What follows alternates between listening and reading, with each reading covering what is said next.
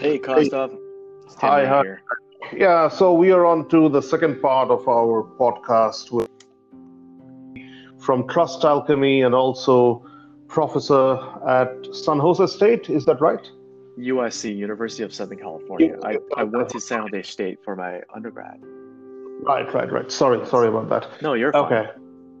Yeah, okay, cool. So let's talk a little bit about Trustalchemy, your company, and how you arrived there. Sure, What's the yeah. story? Going back to my work that was done at a variety of different fintech or banking places, Hmm. I figured that everybody is trying to build a software that can actually make decisions and take on an application in either banking or lending kind of a context. And Right. I find myself building the same application over and over again at different Hmm. places. So it just dawned Hmm. on me that maybe I can build this one time and perhaps Hmm. lease it to people that really needs it. And 10 years ago, maybe even 12 years ago, with the lending clubs and the prospers of the world rising up, if you will, Hmm. building technology internally was their core competency, right? We're fintech, and it was heavily tech oriented. But Yeah. if you look at what's happening today, people look at that as commodity, right? There should be software out there that they can subscribe to just as easy as Microsoft Hmm. Word and Excel that they can start using, and let them free up their time to really cater to this to the Hmm. customers. So Hmm. all that buy versus build mentality has shifted to buy or lease, Hmm. and I sort of started that wave 5 years ago, and now we're riding that wave of people that just says, hey, look, you guys know what you're doing, you guys can build it for us. Here's our requirement. Please alleviate us to focus on what they're really trying to do, which is their core competency Hmm. customers, right? And we will take care of everything behind the scenes. So all that back office stuff nobody really wants to do, we are taking Right. that on now. So that And was the genesis of Alchemy, if you will. so is this what? This is a white label pure tech platform for lending? Is That's it the right. right way to? White Okay. label, sometimes we call it private label, meaning that Hmm. our name, color, logo doesn't appear anywhere on the build. It's really built to Right. suit, right, for Chase or whoever. So when they log into the Hmm. website or go into the experience, it looks and Hmm. feels just like our client's website and experience. It Right. doesn't feel like it's out of place. Hmm. And who's using it now? I mean, no Well, confidential stuff, of course, sure, but. yeah. Banks, financial services companies. Lately, though, Hmm. Christoph, we find a lot of retail companies, consumer-facing retail Hmm. companies are using this, and there's a new wave of embedded financing that's Hmm. happening right now. So large retailers, consumer goods and services, right, wants to build it themselves, wants to finance these Hmm. goods and services themselves, and they don't want to use other lenders out there. They really want to have a curated experience. So the customer comes in for the product and services, they can also come Hmm. in for the same financing experience under the same brand. So that's what we are seeing as of late. That's very interesting and something that I wanted to, talk about a little bit, which is the consumer decision making behind borrowing or taking a loan to buy something Right. in whatever form or shape. I mean, that of course has been around for a little while. Sure. But going further on, what is driving this new thirst for all sorts of companies to lend money? Where is this coming from? Well, two parts, right? The demand for credit has always been there. Consumers demand for Hmm. credit. Hmm. Yesteryear it was in the forms of credit cards, a personal loan, maybe Hmm. maybe go into a bank and ask for some a signature loan. Um, Hmm. but what's happening today is because there's so much technology, Hmm. starting with mobile phones, right? 10 years ago we didn't have mobile phones. We didn't have iPhones 12 years ago. Yeah. Internet, the speed of internet, the 5G, whatever it might be, right? All of these things are Hmm. being delivered in the palm of your hand, consumers' hands. And their Hmm. expectation for that instant gratification is all over the place, right? We don't, that's a whole other topic for a different day. Yeah. So the consumer's expectation of instant gratification, instant decisioning, is there now. And the fintech play, the technology, the infrastructure, the data, the delivery of cash or money or credit has also caught up finally, Gustav, on this mobile device.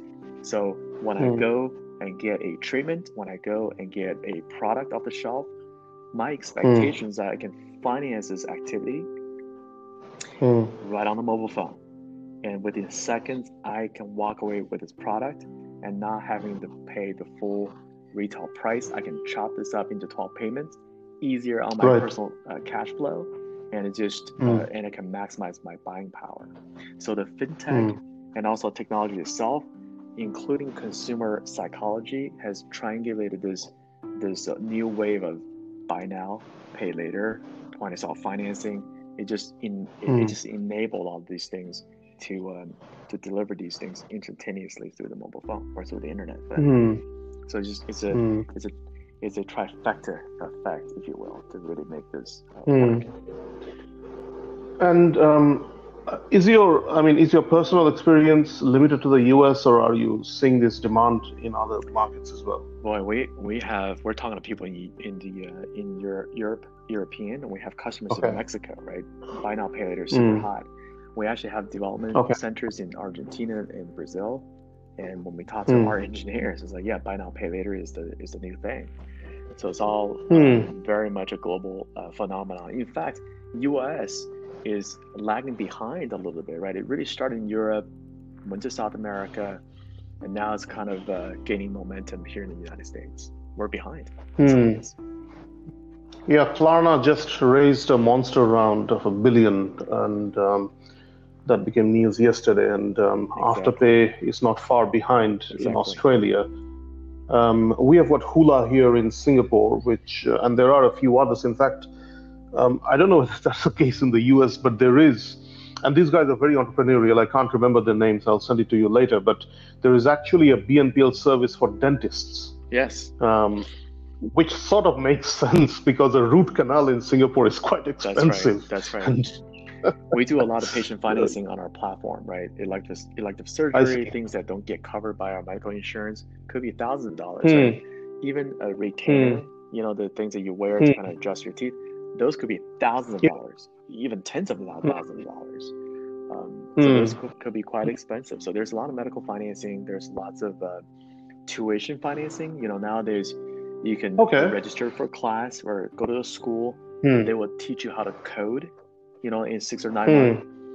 Those could be $30,000, $40,000, $50,000, $60,000 of tuition money, right? So how do you finance all that? It's not traditional student loans, but you still have to finance all that. So all of these new way of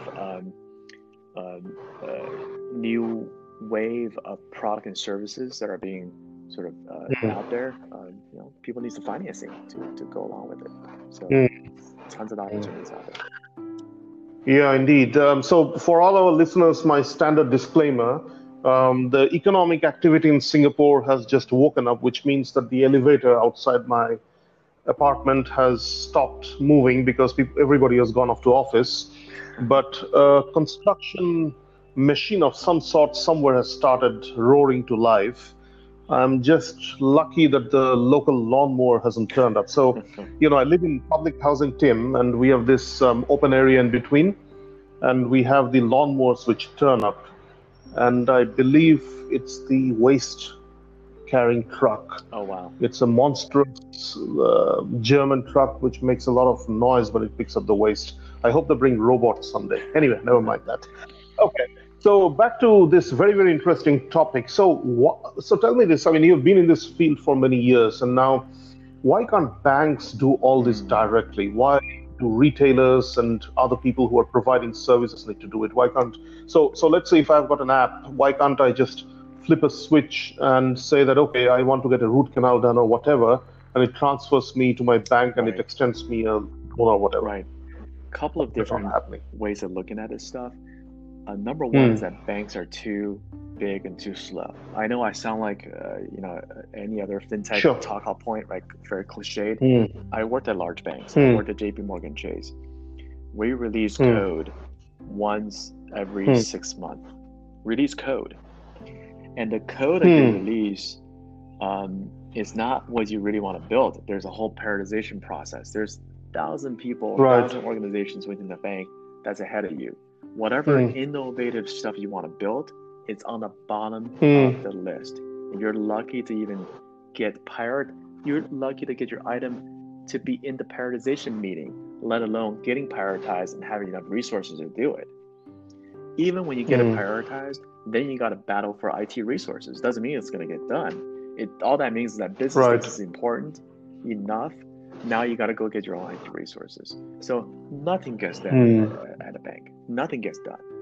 Secondarily, the banks, at least in the United States, are very regulatory facing now because of the Dodd-Frank rules, all the regulatory things that we put in place because of the last downturn. They spend most of their days worried about what the regulator is going to do to them. They're worried about loss reserves. They're worried about compliance. They're worried about, did I make the right decision when I bundle these mortgages into the secondary market? They worry about all of that stuff. Right. Third, they have to look at what's in front of them. Are they going to focus on pumping out another 10,000, 100,000 credit cards, or get another million people to sign up for their DDA account or checking account? The stuff that they know how to do it and have been doing for the past 100 years? Or do they want to spend the money and time and resources to get into point of sale financing to entertain all the dentists in the world? They can't do it. That's not even close to the top 100 things they worry about on a day-to-day basis. So why can bank do it? They absolutely can. Do they want to do it? Sometimes I feel like they want to, but can they execute? Absolutely not. I can take this one to the bank. There's no way they can build what, not my company, but what other people have built in the span that they're doing it, and they have the focus to do it. There's no way. That's why there's Klarna, there's Afterpay, there's Alchemy, there's these companies that exist because bank couldn't do it. And I don't want to name names. One of these big banks called us the other day and said, hey, can you guys build a small business lending platform for us? And a multi-trillion-dollar bank talking to a bootstrapped startup about doing this because they can't do it. There's no way they can do it. It's bizarre. Yeah, that's really. Yeah. But it's also cool in some ways where, if you have $1 trillion bank calling you up and saying, can you guys build it for me? I think that's a great endorsement. That's right. About the relevance of you as a company and your business model and, you being there. That's right. Basically. Yes, I was as a player in the valley. Completely floored and astonished. I thought they emailed me a few times. I thought it was a prank. I thought somebody pretended to be a bank to see, and I got on the phone. It was their fintech innovation office calling us. I'm like, really? Is this real? And you're calling us? It's anyways. So that's great. So tell me something. Does this burst in? I mean, you have mentioned the underlying reasons according to you, but is the stimulus, the unending stimulus, also pumping along this whole thing? Is it a dynamo which is making this happen? Right. What's interesting is that in the United States, we printed trillions and trillions of cash, dollars, paper money, to stimulate this economy. We don't know what's going to happen. We printed out more money in the past year than we ever printed in the past, however numbers of decades, right? All of that money has long-lasting consequences that even the smartest economists that we can afford don't know what's going to happen. Right? Is it inflation? Is it deflation? We don't know what is going to happen with all this money circulating in our economy, right? The idea was very simple: put money in people's hands. They can spend it to stimulate the economy, or just tap the money so they can buy food. But we don't know what's going to happen. We never ever experienced a time where we have printed $2 trillion, literally cash, and wired the money to people's checking accounts. We don't know what's happening. But is this money going to essentially create some kind of ripple effect to sort of energize this buy now pay later as a new way of lending? I think that could be a stretch. I think there are people genuinely Okay. struggling right now in the United States. They lost their job. They're behind on their payments of all sorts, car, mortgage, rent, whatever it might be. That money probably all went to that. There's definitely a need for it. So there's some basic issues that we got to solve in the United States that I don't think these trillions of dollars even cover until we recover from this economy. And once we recover, once all the vaccines are delivered, once we recover, then people get hired back, people are going to spend money again. So I'm not sure if $2 trillion has a direct impact on the eventual rise of lending again. It's always been here. Lending has never really went away, but definitely give us a baseline to get people that's really hurt right now. And there are people out there back on their feet and restart, hopefully by the end of this year. Okay. So you mentioned earlier about Latin America, where your engineers are and so forth. And that's not a part of the world people talk a lot about. I mean, obviously they do, I'm sure, talk about it in the US because you have this geographical and historical proximity. But out here, people mainly look at, well, they used to look at India and China, but now they're looking all at Africa, where there's a lot of good press about the stuff happening first in Kenya and now in Ghana and Nigeria right now. But tell us, if you can, about Latin America. How do you see that as a market, and is there stuff happening there, or is it like a like a tabula rasa where people can just come in and build something new? Great question. I wrote this 12-part article on Lendit website on Latin America, a fintech actually. Right. Let's just look at one country only in Latin America, which is Brazil. Brazil has 270 million people as its population. Right. Rivals United States. Wait, we got 340. They got close to 300 million people. Right, that entire population in one country is heating up. 40%, maybe some are 60% of people are still using cash during their daily lives. Right, so you look at Visa, MasterCard, every single self-respecting rails, banks, fintech startups, VCs are all over Latin America.